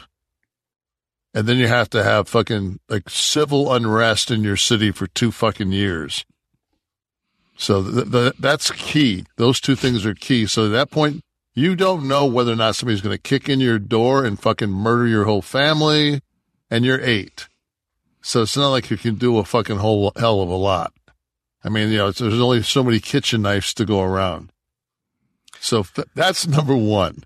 Number two, you get the push of your life. You're going to become the world champion, and your mom is dying of breast cancer. And I became world champion, I want to think November the 24th. My mom passes December 27th. So for 1 month and like 2 fucking days is my fucking title reign, and then my mom fucking passes. So at that point, tell me you fucking care. You know, tell me you fucking why do I care? Oh, you're a goof. Oh, you're this. Oh, how about your quad? Oh, you said adjective. Oh, I'll make up something about you, you know. And that's another thing that pisses me off about that summer of '92 thing is there are people out there, man, that fucking are fucking raped. I mean, it's like every day. And the majority of it's fucking some freaky uncle with some 8-year-old girl or some shit. You know, some shit that just fucks up society. And people want to make fucking that's a joke. A survivor, a victim. Fuck you. That's nothing to make joke about. Fucking rape is not a joking fucking matter. You know, so why do you think your face got put on? Is that because people view you as too liberal, and they were doing that whole Me Too? Because they do reference the Me Too on that poster, right? So is that a commentary on your politics? Yeah. Well, you know, like it sure is funny how, and now we've had a week to digest this. The FBI agents did not raid the house. The FBI agents served a warrant. They didn't knock on the door, kick the door in. Fucking, they told the Secret Service they were coming. Secret Service knew they were coming. Trump was gone. So let's just say what it was. So a week's gone by. He has the fucking search warrant. He knows exactly what they're looking for. He knows exactly why they were there. Why should fucking the attorney general have to tell it? Why doesn't, if Trump's fucking not guilty of anything, why doesn't he say, this is what these motherfuckers, I forgot who it was the other day that said, like, you know, if you had a search warrant and said that I had 10 kilos of fucking coke and you came through my house and you didn't find 10 kilos of coke, you don't think I'd be on the fucking script list? I think it was Bill Maher.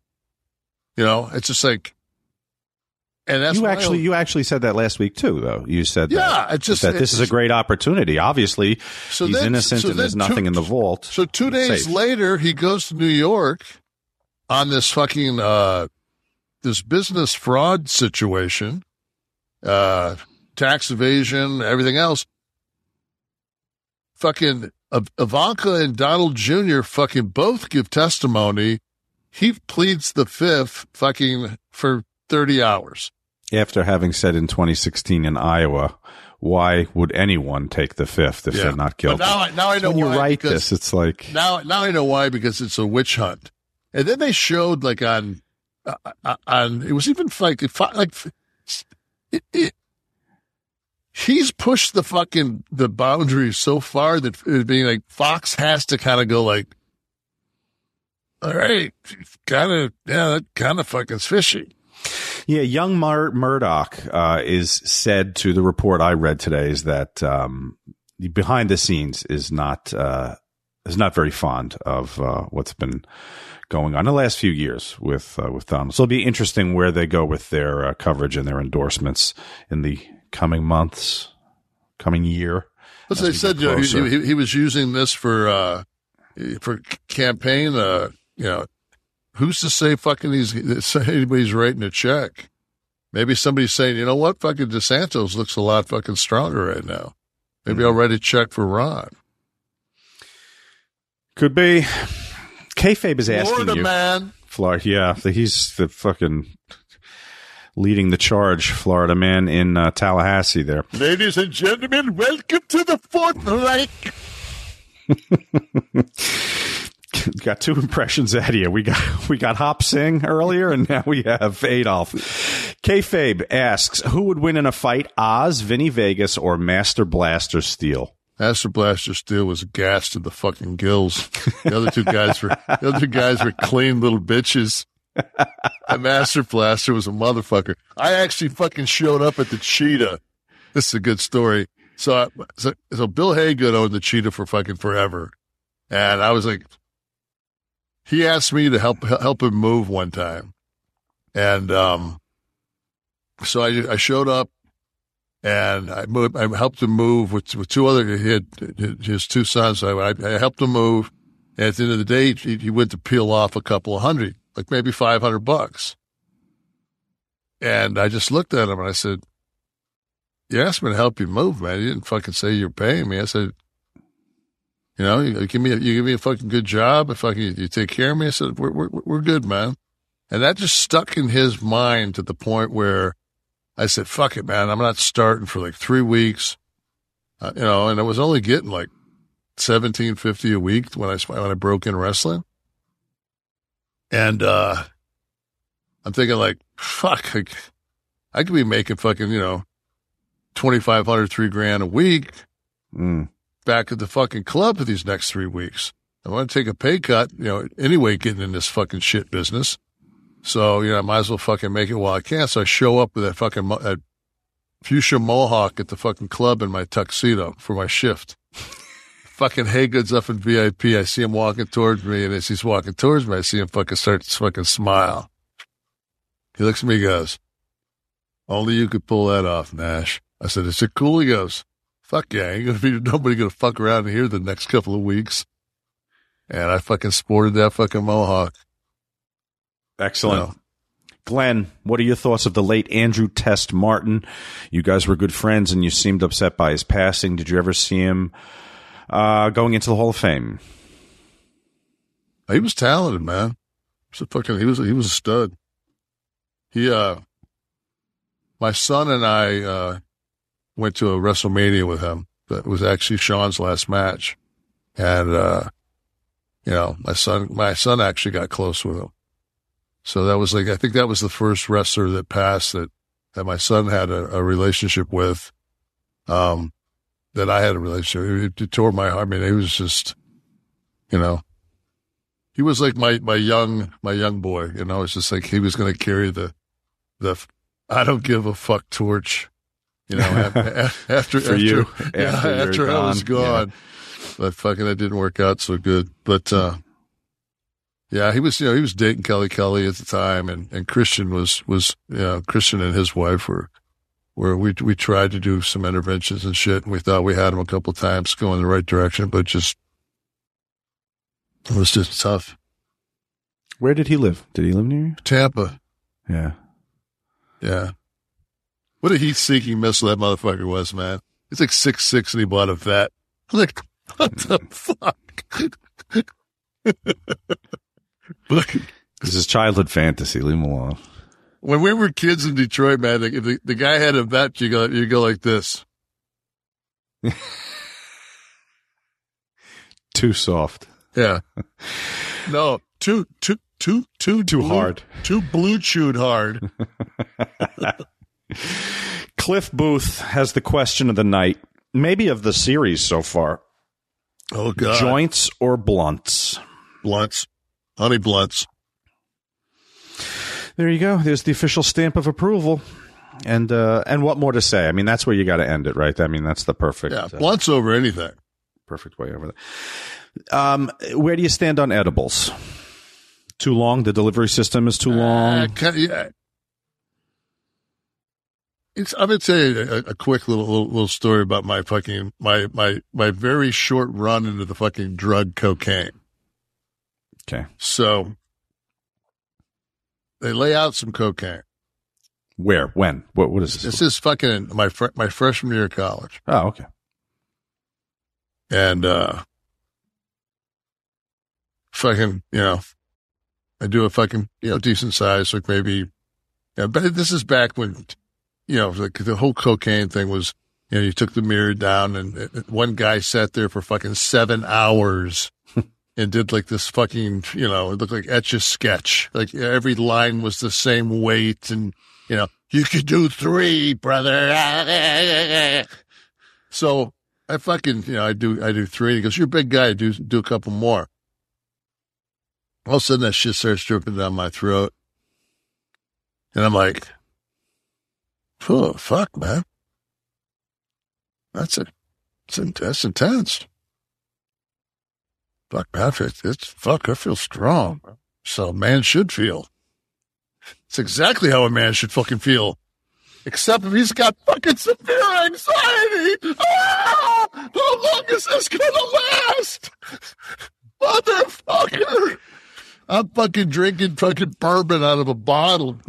I'm like, fuck this, man. My chest was just, I'm thinking, oh, man, fucking, I mean, I went completely to the please God don't take me. I won't fuck with this shit again. I spend my fucking whole life trying to get the landing gear fucking down. I don't want to fucking pull the landing gear up in my ass. I was going to say, it's not the up that you need. It's the, no, it's I the need, down. yeah, I'm a fucking, I'm psychotic. I need fucking horse tranquilizers. Well, there it is. That's, God damn it though. The Bunkhouse Stampede, Kev. Again.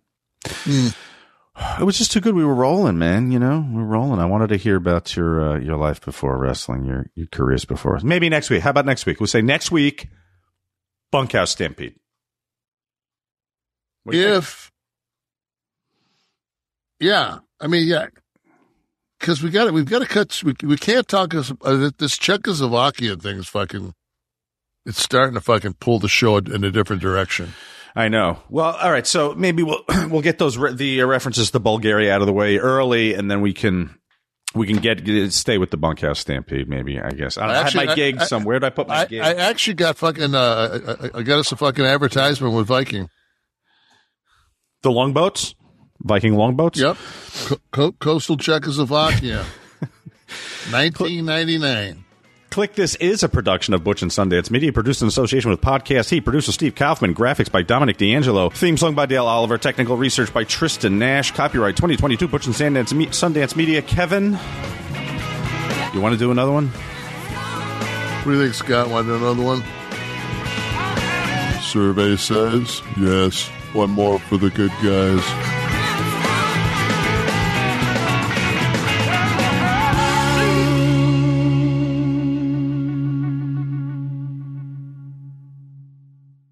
Are you feeling stuck making minimum payments on your credit card debt? SaveWithConrad.com can help, and you don't need perfect credit or money out of your pocket to do this. NMLS number 65084, equal housing lender. Oh, and did I mention no house payments for 2 months? Get rid of your credit card debt and lower your monthly payments right now at SaveWithConrad.com.